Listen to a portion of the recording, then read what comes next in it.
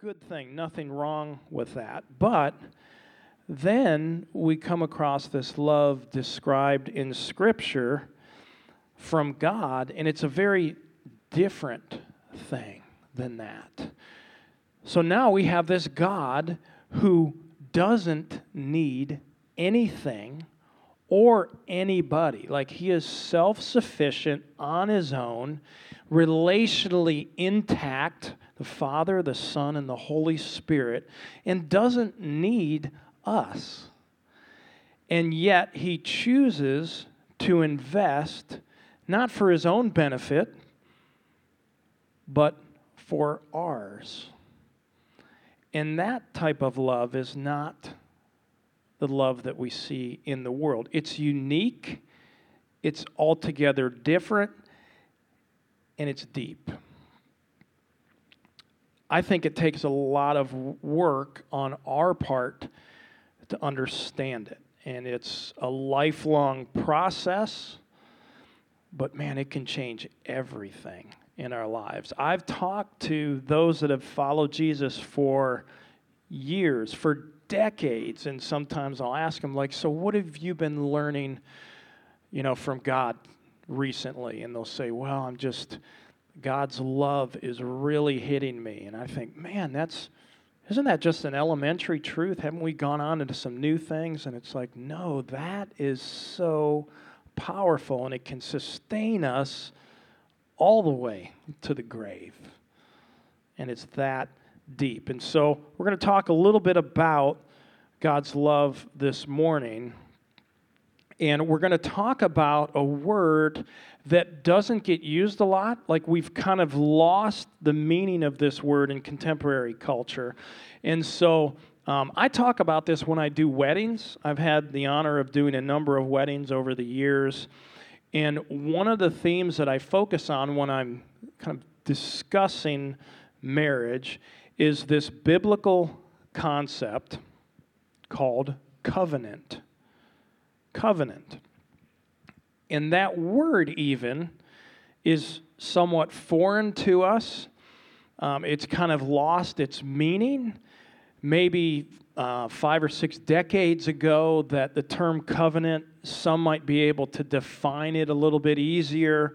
But for now, I think in our society today, we just don't use that term very often.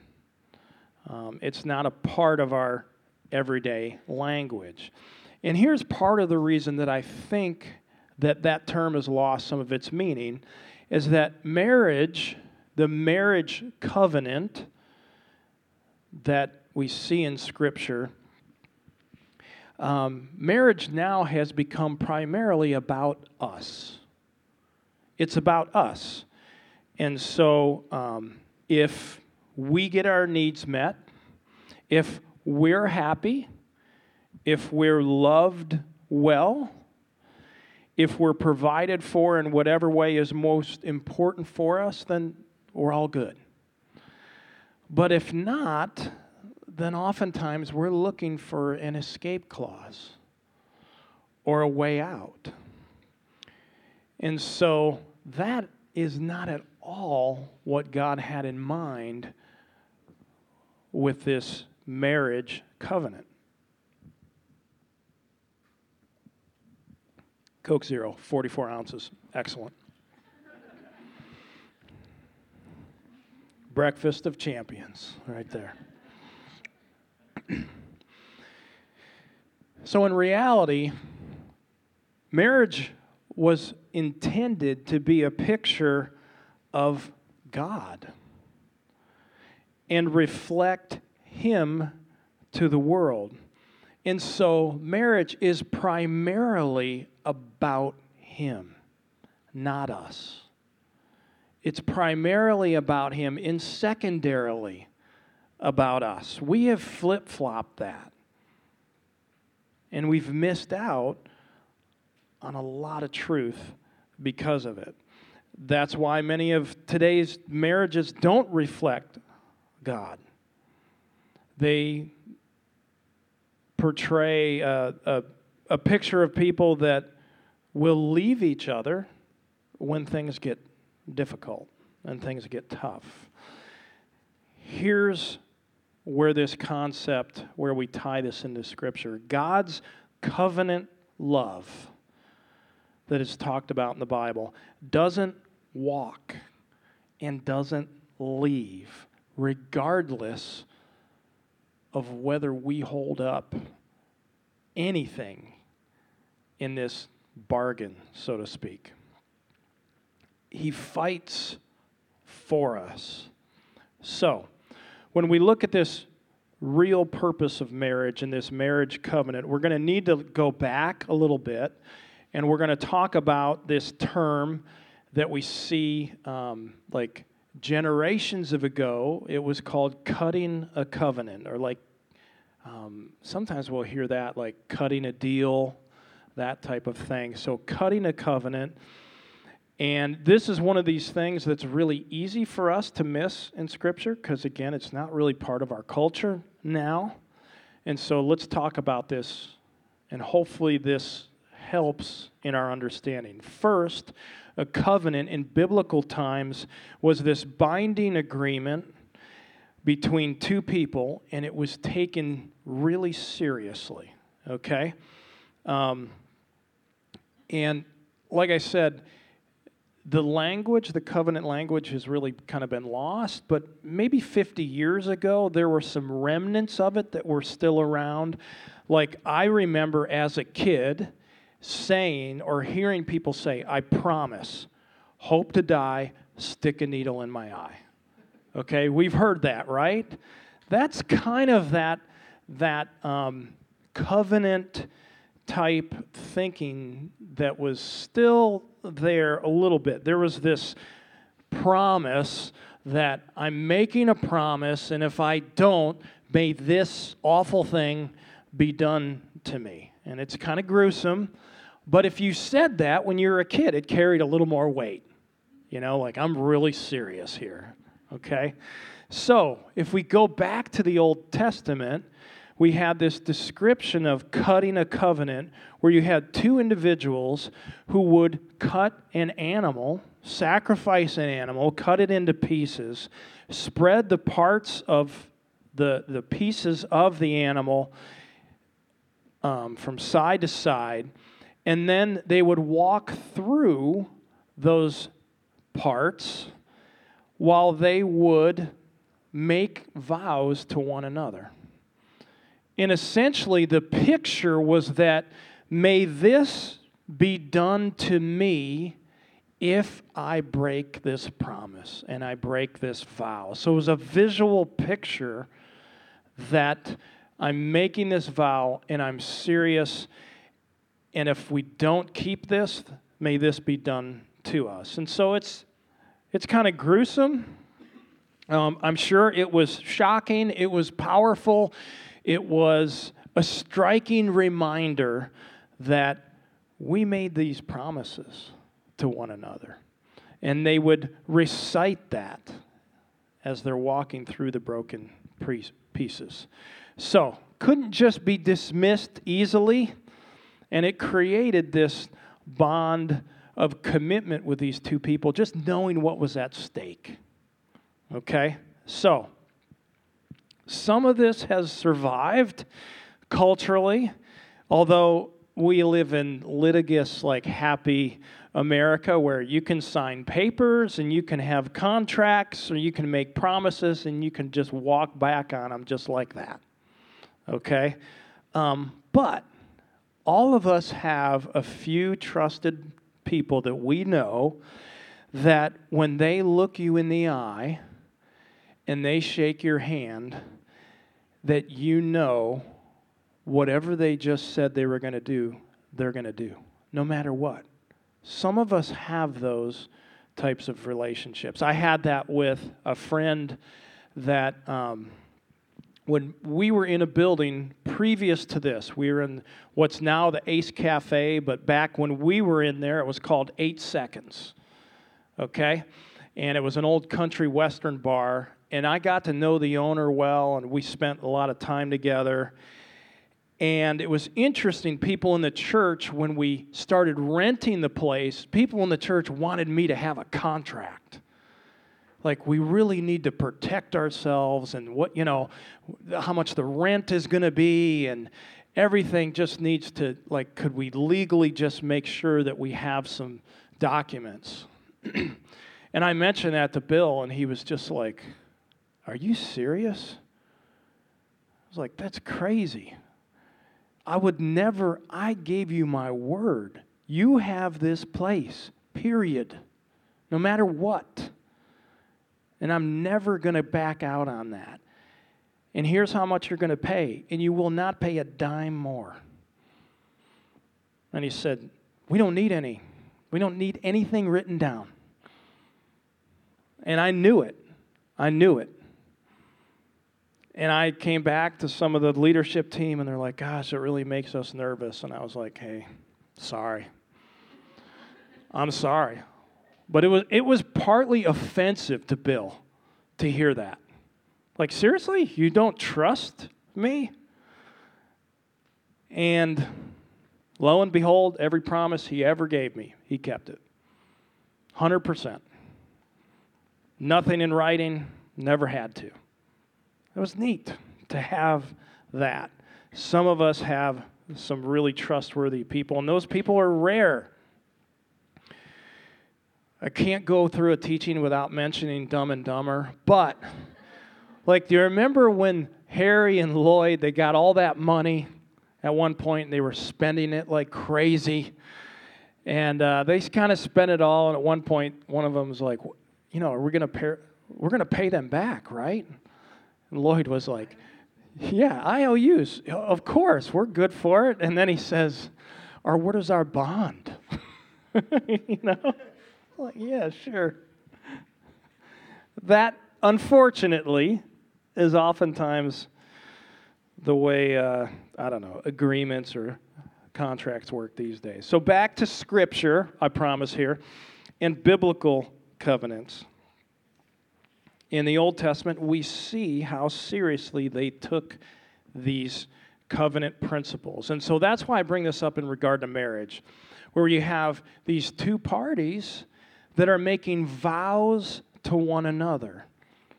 And God defines that as a covenant. It's not a contract. It's not a 50-50, like if you do half, I do half, and that's how it works. It's both of us are all in 100%. And I love the vows. The vows are not dependent on the good performance of the other or excellent circumstances. In fact, I love the vows. I was talking about with our daughter. Our daughter, Corinne, loves to talk about weddings and loves to talk about marriage and stuff like that. It's apparently, I don't know, it's our only girl. This happens a lot, okay? I'm just starting to figure it out. So, and we were talking about it, like in sickness and in health, in good times and in bad, for richer or for poorer. The circumstances or the performance of the other, like, doesn't determine whether they're going to walk on each other. Because all of those things are going to happen at some point. Their circumstances are going to stink. And there's going to be sickness and there's going to be health. And those of us that have been married long enough know this. Those vows that we said when we were in our 20s, all of a sudden, man, we really are living those out. So there's this covenant with one another that we are not going to walk no matter what. I would say in my marriage, we've been married 25 years, I have not met Allison's needs all the time. Not even close. And she has not walked on me. That's covenant marriage. So, that is what reflects God's character to the world. And here's why. We're going to go to this gem of a story in Genesis. where God demonstrates this type of covenant commitment with Abram, okay? And eventually with us, his people. And so let's head back to Genesis 15. So if you got Bibles, there's Bibles over there. There's some in the back. If you don't have one, then grab one. You can grab one now. Or if you don't want to get up in front of everybody, grab one and take it home. That's our gift to you. We'd love for you to have a Bible if you don't have one. So Genesis 15, verses 1 through 21, we have them up here. After this, the word of the Lord came to Abram in a vision. Do not be afraid, Abram. I am your shield, your very great reward. I am your reward. But Abram said, Sovereign Lord, what can you give me since I remain childless, and the one who will inherit my estate is Eliezer of Damascus? And Abram said, You have given me no children, so a servant in my household will be my heir. Then the word of the Lord came to him, This man will not be your heir, but a son who is your own flesh and blood will be your heir. He took him outside and said, Look up at the sky and count the stars, if indeed you can count them. Then he said to him, So shall your offspring be. Abram believed the Lord, and he credited it to him as righteousness. Now let's just stop right there. Abram just believed that promise. That's it. He believed what God just told him. Abram believed the Lord, and he credited it to him as righteousness. He also said to him, I am the Lord who brought you out of Ur of the Chaldeans to give you this land to take possession of it. But Abram said, Sovereign Lord, how can I know that I will gain possession of it? He's already like, well, that's great. How am I going to really know for sure this is going to happen? So the Lord said to him, Bring me a heifer, a goat, and a ram, each 3 years old, along with a dove and a young pigeon. So right now, God's like, I'm going to cut a covenant with you right now. You want to know how this is going to work? Okay. Here comes the vow that I'm going to make. Abram brought all these to him, cut them in two, and arranged the halves opposite each other. The birds, however, he did not cut in half. Not sure why we needed that detail. But then birds of prey come down on the carcasses, but Abram drove them away. As the sun was setting, Abram fell into a deep sleep, and a thick and dreadful darkness came over him. Then the Lord said to him, Abram's asleep. He's not making vows. God's making vows. Then the Lord said to him, Know for certain that for 400 years your descendants will be strangers in a country not their own, and that they will be enslaved and mistreated there. But I will punish the nation they serve as slaves, and afterward they will come out with great possessions. You, however, will go to your ancestors in peace and be buried at a good old age. In the 4th generation, your descendants will come back here, for the sin of the Amorites has not yet reached its full measure. So God, while he's asleep, God makes the promises. Here's my vows. Here's what's going to happen. Verse 17, when the sun had set and darkness had fallen, a smoking fire pot with a blazing torch appeared and passed between the pieces. Okay, in the Old Testament, even in the New Testament, we have the Holy Spirit and God showing up sometimes as fire. Like fire in the burning bush. In the New Testament, we have the Holy Spirit descending on disciples, and there's little tongues of fire. And so most scholars would say that's God right there, showing up in this form as this smoking fire pot with a blazing torch that appears and walks between the pieces. Okay? On that day, the Lord made a covenant with Abram and said, To your descendants I give this land, from the Wadi of Egypt to the great river, the Euphrates. The land of the Kenites, the Kenizzites. He tells them about the rest of those people groups and the land that they have. They all end with ites. Lots of pastors like to say, and the mosquito bites right there. So, yeah, it's an awful joke. It's terrible. So, anyways, so God is making these promises. And so if we go back to verse 5, he takes Abram, see this, look at the sky, see those stars, that is what your offspring is going to be like. You can't even count them. You know who he's referring to? Us. That's us. Everyone that follows after you and believes God, believes what I say and what I promise, it'll be credited to them as righteousness. That's us right there in this story.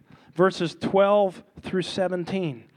God is making promises and vows to him, and then shows up and walks through the broken animal parts.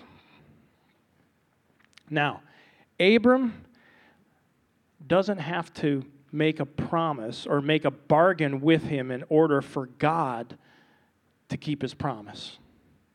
God is keeping it no matter what. No matter what. So verse 6, Abram, if we can just go back to there, Elizabeth, thank you. Abram believed the Lord, and he credited it to him as righteousness. That is for us too. His descendants are anyone that believes God's promise. And then he credits Abram with righteousness. Did he do anything in this case, Abram? No. All he did was believe in faith in the promise that God gave him. So, some 4,000 years ago, God cut this covenant, maybe even longer, with Abram, but it's with us too. This is the beginning, and it started in Genesis. Started way back in Genesis in the garden when there was a screw up, and man and women, Adam and Eve, that there was shame and nakedness, and God steps in, sacrifices an animal, and covers that shame. Okay. So, someone here, is everybody kind of getting this so far? Hopefully. I realize for some of us, we've heard this. Some that maybe have grown up in churches, you've heard some of these biblical things talked about. For others, totally new, and you're a little bit like, well, this is really weird. Hopefully this will make more sense as we continue, okay? All right. We see here that it tells us that God is walking through the broken pieces. So God enters into the covenant. And when we look at Abram and Abraham's life, who actually breaks the covenant? God does not. Abram believes God, and that's credited to him as righteousness, but he falls short in a lot of ways, just like us. Okay. Here's where this then moves ahead in the story to us. Okay? Remember that promise of, okay, there's bodies that are broken, and if there's sin and the promises are broken, then may this be done to me. Okay? Is that connecting in any way? Is there anybody that's seen how this connects? This is one of the things about Scripture, is that there are these different ways that the gospel message is described all the way through, from the beginning to the end, in different types of ways. All right? These agreements or covenants or events foreshadow for us future events and teach us the gospel. Now, there was that broken body for Abram. God keeps His word, and He's faithful to His promise. Jesus was the broken body for us. The sacrifice that was broken, and that's part of the reason, really the main reason, that it's described as this new covenant. So Jesus holds up this bread when He's with His disciples, and He says, "This is my body, which will be broken for you. I will pay your death penalty for you. You have not been faithful to the promise. You have not been faithful to me, but I am faithful. And I will not walk on you. I will be with you forever." And then it comes back to that personal belief, just like with Abram, who believed God and it was credited to him as righteousness. That is a decision that we are left with. Will we believe God that He died to pay our death penalty for us so we can be forgiven?